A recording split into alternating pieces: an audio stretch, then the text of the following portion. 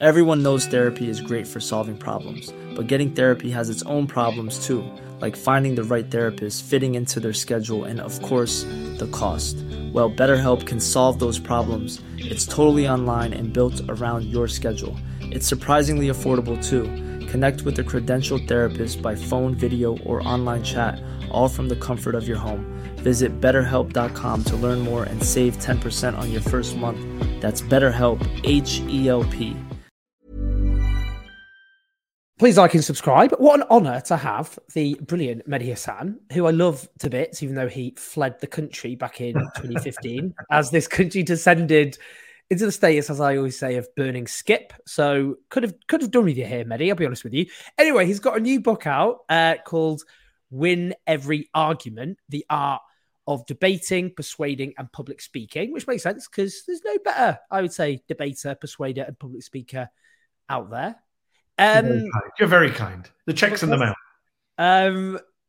Mehdi, right. Firstly, do obviously everyone get this book, which is a bestseller in the New York Times for the second week running. You cheeky git. So let's just start. Actually, you know what? I don't want this to be a loving. All right. I know I've just showered you with praise. Let's start slagging off the left before I talk to you about politics. The left is not very good at communicating, I would put it to you. The right is better at communicating. It can weave a story. It can emotionally appeal to people. Is that true, and why? If so, is that true? It is true. It's something I genuinely believe. It's one of the reasons I wrote the book. And the second chapter of the book is about the importance of feelings, not just facts. And that is aimed at the left-wing, progressive, liberal reader, journalist, politician, activist. Because let's be honest, when people on the left, and I'm using left very broadly, try and make an argument, it is one that's very factual. It's one that's got lots of stats and figures and numbers and data. We love our data. There's nothing wrong with that. We don't want to turn into, Marjorie Taylor Greene or Andrew Bridgen with the crazy conspiracies about vaccines or whatever it is. We should be proud of the fact that empirical evidence still matters to us and that we can make factual cases, and we do live in a reality-based universe. But people are not just convinced by facts. The human brain doesn't work like that. Voters aren't moved to go out and vote for you because you've got a 17-point policy proposal. And I think that's been a problem for liberals and lefties on both sides of the Atlantic. I've seen it with the Labour Party. I've seen it with the Democratic Party here in the US for a long, long time. Now, what's the reason for that? I don't know. I've speculated. Is it the liberal arts backgrounds of a lot of people on the left?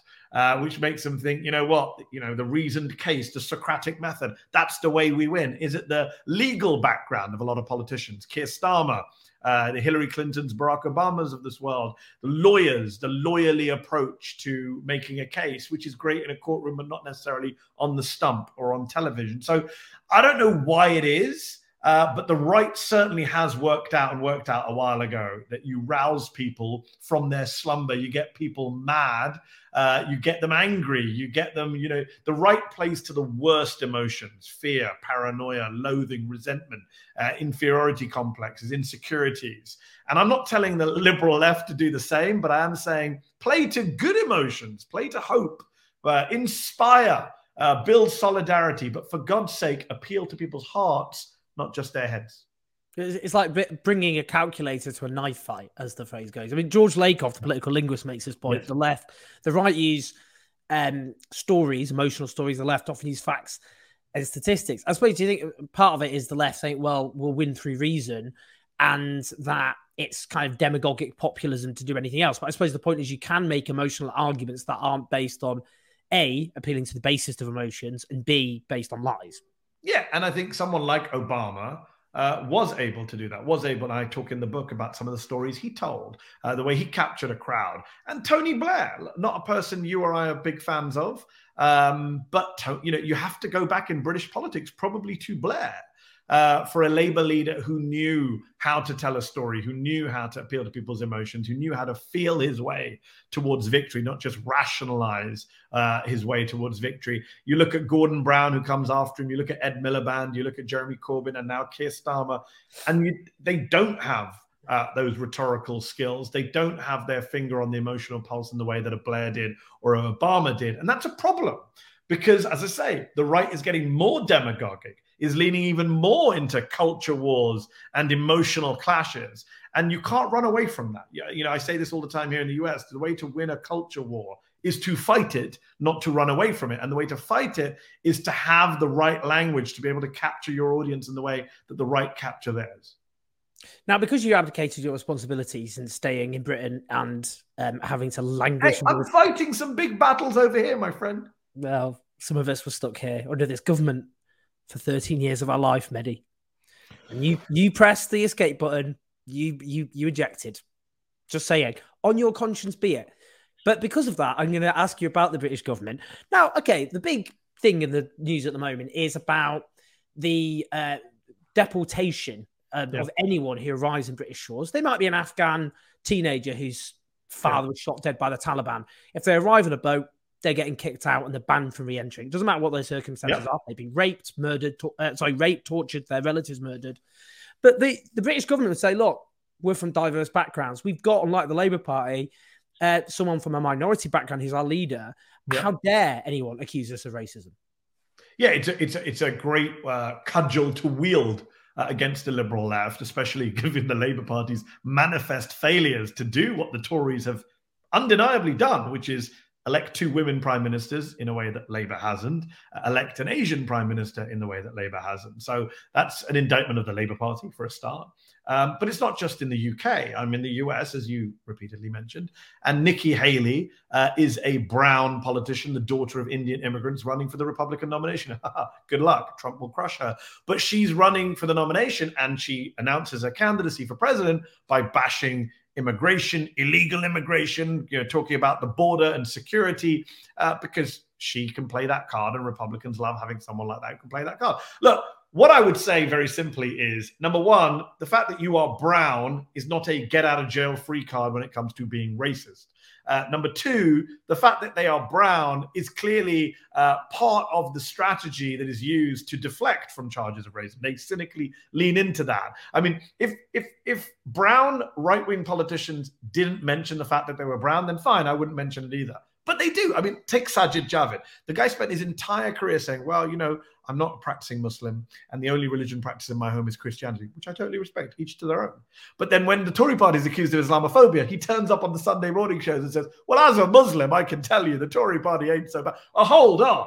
That is cynical in the extreme. And I think Braverman is someone who, interestingly, people point out, well, her parents aren't refugees. They came legally. She said at Tory party conference last year, Suella Braverman, Home Secretary, said, my father, I'm quoting her, was effectively kicked out of Kenya. Effectively kicked out of Kenya. So hold on. Your father was effectively kicked out of Kenya and was embraced by Britain, and you got all these opportunities, but you are not going to help others who have been kicked out of their countries. That is fundamentally what's going on here. The hypocrisy is as brazen as it is nauseating. And I, for one, I hold brown people to a higher standard. So when people say, well, we've got a diverse government, okay, then that's even worse. That if it was an all-white government, I wouldn't be as mad as I am now when I see them behaving in this way towards people on those boats who are Eritreans, who are Sudanese, who are Syrian, who are Iraqi, who are Afghan. They're not Ukrainian, by and large. And yet, this government says, the other thing, Owen, that really pisses me off is when they say, the children of immigrants who are on the right, who start bashing immigration, they say, well, our parents, they came legally. Not like these people today, which of course is the drawbridge mentality. We're here, no one else. But it's also flat false, right? Your parents came legally because the legal channels existed. You're the ones getting rid of the legal channels. As you just pointed out, there is no legal way for that Afghan woman who's been raped or tortured to claim asylum, especially with this new bill, which says no matter what your case, you could be an Afghan interpreter for the British military and you cannot make your case. I was on Good Morning Britain the other day with Andrew Pierce, the Daily Mail journalist.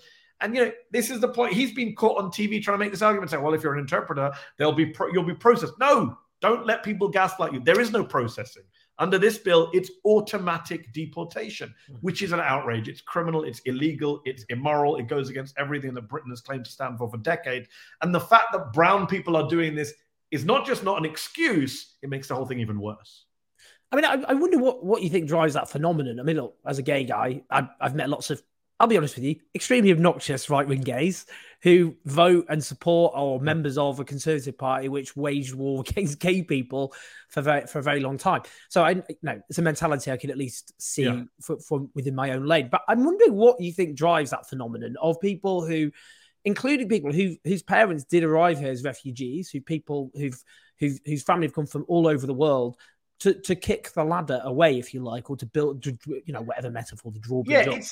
Again, I can't give you one single reason. I can only speculate, but I see, and I've experienced this in Asian communities, not just with politicians, but with friends and family. I have people I know who I am related to who voted for Trump. I cannot get my head around that. Muslims who voted for Donald Trump, the man with the Muslim ban, right? So there's always going to be people. I think there's a variety of things. There's always going to be people in your community who, are contrary, who go against the rest of the community. That's always the case in any community, as you said. I think there's a specific issue with immigration where there is this thing of like, well, my parents came legally. Who are all these illegal people? And buying into right-wing propaganda. I also think there's that drawbridge mentality that, I'm here, I'm good, no one else. I also think there's a lot of racism in Black and brown communities, both towards each other and to other communities. Let's just be honest about that. And finally, I would say that it's just easier to kick down than to kick up. If you're on the right, being anti-immigrant is the same reason you're anti-poor. Like, it's the same phenomenon, right? It's much easier to kick down and kiss up. So immigration is the same as taxation. It's the same principles are driving both of you might be from, not just from an immigrant family, you might be from a poor immigrant family, and you're still in a party that is blocking immigration and passing tax cuts for the rich. It's the same phenomenon. It is easier, sadly, in our politics. And to go back to human nature, we were just talking about human nature. It's easier, right? It's easier for all of us at any point in our life to go after the person below us and the person above us. And I think that's what some of us on the left have tried to push back against. And conservatives often say you're pushing back against human nature. And we're saying, well, no, not necessarily. Maybe. One last thing I would say very quickly is on Braverman in particular, compared to a Priti Patel or a Rishi Sunak or a Nikki Haley is, her rhetoric is not just so out there, like far-right neo-Nazi rhetoric. I'm sorry, Gary Lineker got battered for saying 1930s. No, it is neo-Nazi rhetoric. When she talks about invasion at our coast, that is the language of the BNP. That is the language of white supremacy. Doesn't matter if it's coming with a brown face. That is what that is, objectively. And when she says at the Conservative Party conference, I'm obsessed with seeing planes taking off to Rwanda, deporting migrants. Who dreams of that? Tell me who dreams of. Tell me which normal person dreams about deporting immigrants, illegal or otherwise. That is almost sociopathic behavior. Yeah, like some people have a dream of the end of global poverty, the end of war. Hers is kicking some of the most marginalised people on the planet off on a plane to Rwanda. When you mentioned Gary Lineker, just go on the substance of what he said, because some will go, look, it's one thing to criticise the horrendous policies towards migrants and refugees. But what happened, this is what Labour politicians to me saying, they started by going, well, actually, Gary Lineker's completely out of order. But when they saw the way the wind shifted, they went, oh, they shouldn't get rid of him, though. But they came out swinging and said, you shouldn't make these comparisons with the 1930s. That's what Labour politicians were saying. Everyone knows therapy is great for solving problems, but getting therapy has its own problems too, like finding the right therapist, fitting into their schedule, and of course, the cost. Well, BetterHelp can solve those problems. It's totally online and built around your schedule. It's surprisingly affordable too. Connect with a credentialed therapist by phone, video, or online chat, all from the comfort of your home. Visit BetterHelp.com to learn more and save 10% on your first month. That's BetterHelp, H-E-L-P. Burrow's furniture is built for the way you live. From ensuring easy assembly and disassembly to honoring highly requested new colors for their award-winning seating, they always have their customers in mind. Their modular seating is made out of durable materials to last and grow with you. And with Burrow, you always get fast, free shipping. Get up to 60% off during Burrow's Memorial Day sale at burrow.com/ACAST. That's burrow.com/ACAST. burrow.com/ACAST. Yeah, so and we know why that is. Number one, we know that Labour politicians are in general cautious. So there's always, to come back to your point about bringing a calculator to a knife fight, it's that same principle, bringing a butter knife to a knife fight while the right brings a rocket launch, or whatever analogy you want to use, or metaphor. That is what they do, right? Their instinctive position is never to kind of go all out, It's always to go, be careful. I think on the specific issue of the 1930s, I think people don't quite understand the analogy. Lineker was very careful in what he said. He didn't say Holocaust. He didn't say Nazi. He said the language is not dissimilar to the language of the 30s. That, again, is objectively true. The language of scum, of vermin, of immigrants who smell, look different, don't fit in, don't assimilate, invaders. That is the language of fascism and Nazism of the 1920s and 30s. And the final point I make is, again, people are very uncomfortable with the Nazi stuff. Godwin's law. You shouldn't always bring up the Nazis in an online argument. You'll remember, of course, that Godwin himself, post-Charlottesville, said, F it, you can call them Nazis, right? Even he said, I'm fed up. Like, actually, this is all relevant now.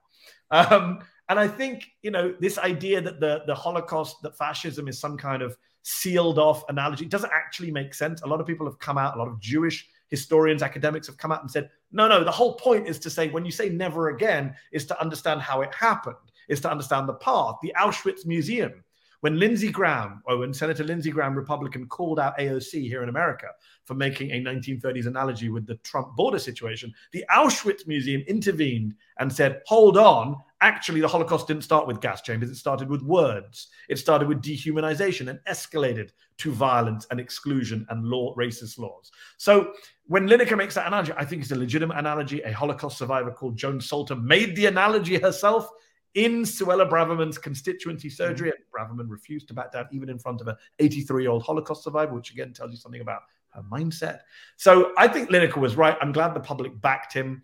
I find the BBC's behavior ridiculous, unjustified. The double standards are brazen. Before I joined this call with you, Owen, I saw David Jordan, the head of editorial policy, saying, well, Alan Sugar is different, because you and I have been bringing up the Alan Sugar point a lot on social media. Lord Sugar, who called out Corbyn, made some awful remarks about Corbyn, said vote Tory. Apparently, Sugar, he didn't do it while he was presenting The Apprentice. He didn't do it while Apprentice was on air. It was different for Alan Sugar. He did it in his own time as a businessman. Just completely unsustainable defense from the BBC. It's the same Lord Sugar who, for example, posted pictures of Jeremy Corbyn superimposed on someone being next to Adolf Hitler in Nuremberg in a car, but no one kicks off it. Lineker's not even done 1% of the partisan and offensive tweeting that Alan Sugar has done and continues to do. I want to ask you just a couple of things about the United States at the moment. At the moment, Biden, in some sense, I think some people would say he's eclipsed the expectations set. Yeah. Because they were quite low, if I'm honest. Yes. Firstly, I want to ask you, do you think the center of gravity within the Democratic Party was shifted so decisively by the left? Bernie Sanders, who I interviewed recently, AOC, not those figureheads, the movements they represented. Is that a meaningful thing? And do you think it's run out of road, or do you think it's still got somewhere to go? No, I think it's definitely a meaningful thing. I think if you look at what Bernie did in 2016 and 2020, that was massive. And Elizabeth Warren in 2020. And of course, AOC in Congress and the squad more broadly. It is fascinating that Bernie Sanders has said he won't run against Joe Biden this time round. It is fascinating that Biden has embraced Bernie and Bernie's agenda in so many ways, in a way that, people have short memories. Barack Obama's people railed against the left. Barack Obama's people, his press people went out and called him, I think they called him the R word. I think they said retarded, if I remember correctly. Deeply offensive. I think they said get drug tested, if memory serves me correctly, referring to the left. So there was no kind of reaching out to the left in the way that Biden weirdly has, despite Biden having been far more to the right of the Democratic Party than Obama over the course of his career. Although many would argue Biden's never really been right or left. He's been a guy who basically sees where the party's center of gravity is and moves towards it. And as the party moved left, he moved left. This is not the Biden. This president is not the Biden of the 90s or the 80s or the 70s, clearly. I mean, we're marking the 20th anniversary of the Iraq War. Joe Biden was a gung-ho Iraq War hawk. And that's one of the reasons I criticized him so much in 2020. And yet here he is, the man who ended the Afghan war, the longest war in American history, took huge hits to his political capital to do it from the Washington establishment, and did something that Barack Obama did not do. So, he's clearly moved. The party's moved. And as much as we give credit to Bernie, AOC, you have to give credit to the foot soldiers, to the base, to the young voters who have come in and helped push it in that direction. Again, just before I joined this call, something I saw on Twitter, there's a poll out from the University of Maryland today that really, very few polls make me go, wow. There's a poll out today that shows the rank and file Democrats in this country now identify with the Palestinians more than with the Israelis for the first time ever. That's stunning, right? That is stunning. That's another example of the Democrats moving to the left and recognizing the importance of human rights and equality in the Middle East, not just in the US. So I find it fascinating as the base moves. Is Biden moving? Obviously, there's countervailing forces. We know how many Democrats still represent moneyed interests, still represent big corporations, still represent big pharma. You have the block of Joe Manchin and people like Joe Manchin in the Senate. Look at the SVB collapse. A lot of people pointing to the Trump deregulatory law in 2018 that I think 17 Senate Democrats voted for. So you're still up against all of that. But look, it is a low bar. Biden has crossed that low bar. I would argue he's crossed the bar set by Obama, set by Clinton, set by Jimmy Carter, probably also set by LBJ. I think you have to go back to FDR to find a Democratic president who's actually managed to pass legislation that helps people, that spends on levels we haven't seen before, and has done it in the face of universal right-wing and centrist opposition. That's what I give him credit for. Is he as good as I want him to be? No. Does he need to be doing much more? Of course. But he has definitely exceeded expectations, no doubt in my mind. The other thing I wanted to ask you, maybe a bit more depressingly, well, it's not maybe, it just is. What do you think the chances are, if you're a betting man, of Trump winning the next presidential election, or DeSantis? How worried we should be about the Florida governor? And if so, would American democracy survive, in your view? So it is depressing. I stopped doing predictions after 2016 when I got Brexit wrong and Trump first time round wrong. Gun to my head, if I'm asked to do kind of odds, I would say 50-50, which is pretty scary when you think about it, because we live in a 50-50 country. It's a very divided society. Yes, Joe Biden beat Donald Trump by 7 million votes in the popular vote, but we don't have a presidential election that's based on popular vote. It's based on an electoral college, which means it's basically 3 states, 4 states max that decide everything. And it's basically around 70, 80, 90,000 voters in those states. So it becomes very close. If 50, 60, 70,000 votes had gone the other way in 2020, Trump would have a second term and American democracy would be over. And it will be over if he comes back. This is not hyperbole. When I said in 2019, Trump won't go, he won't leave quietly. People said to me, you're mad, Brit. You don't understand America. Of course he'll go. The Secret Service will walk him out. Everyone always goes. Well, he didn't go quietly. He incited an armed insurrection. I hate to say I told you so. But some of us warned about the democratic threat posed by Trump, the anti-democratic threat. And think about this, Owen. If he comes back in January 25, and we're speaking on a day where some people are saying he might be indicted today over the Stormy Daniels payments. We've still also got the Georgia Fulton County election case, which he could be indicted for. We've got the 2 special counsel investigations into January the 6th and stolen classified documents that he could be indicted for. There's multiple cases. And yet think about this. A guy who could be indicted for multiple crimes, who we all saw incite an armed insurrection, has a 50% chance of being president again in less than a year and a half. That's crazy. He shouldn't be anywhere near power. And if he comes back, Owen, if you're Donald Trump, you will think you're untouchable. And you'll be right. Because you did all of that and you got elected president again.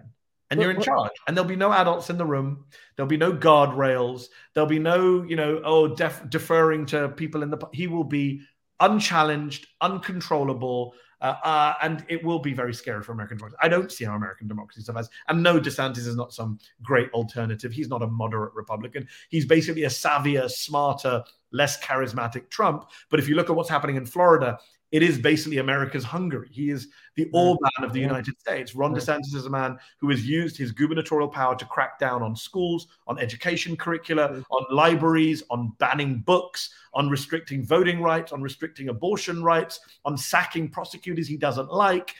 This is a man, muzzling the free press. This is a man who is very, very authoritarian. He just doesn't shout about it on Twitter in the same way that Donald Trump used to. The good thing is that he and Trump will have a serious fight, and that could actually help Biden. I think Biden's best chance is that DeSantis, Trump tear each other apart, and it allows Biden to win by default. Imagine if DeSantis beats Trump, Owen. You think Trump's going to accept that victory? No, probably not. Yeah. So I can see the Republican Party tearing itself apart, which is only a good thing. If not for the country, it's not a good thing, but at least for a prospects of a Democratic Party win is a good thing.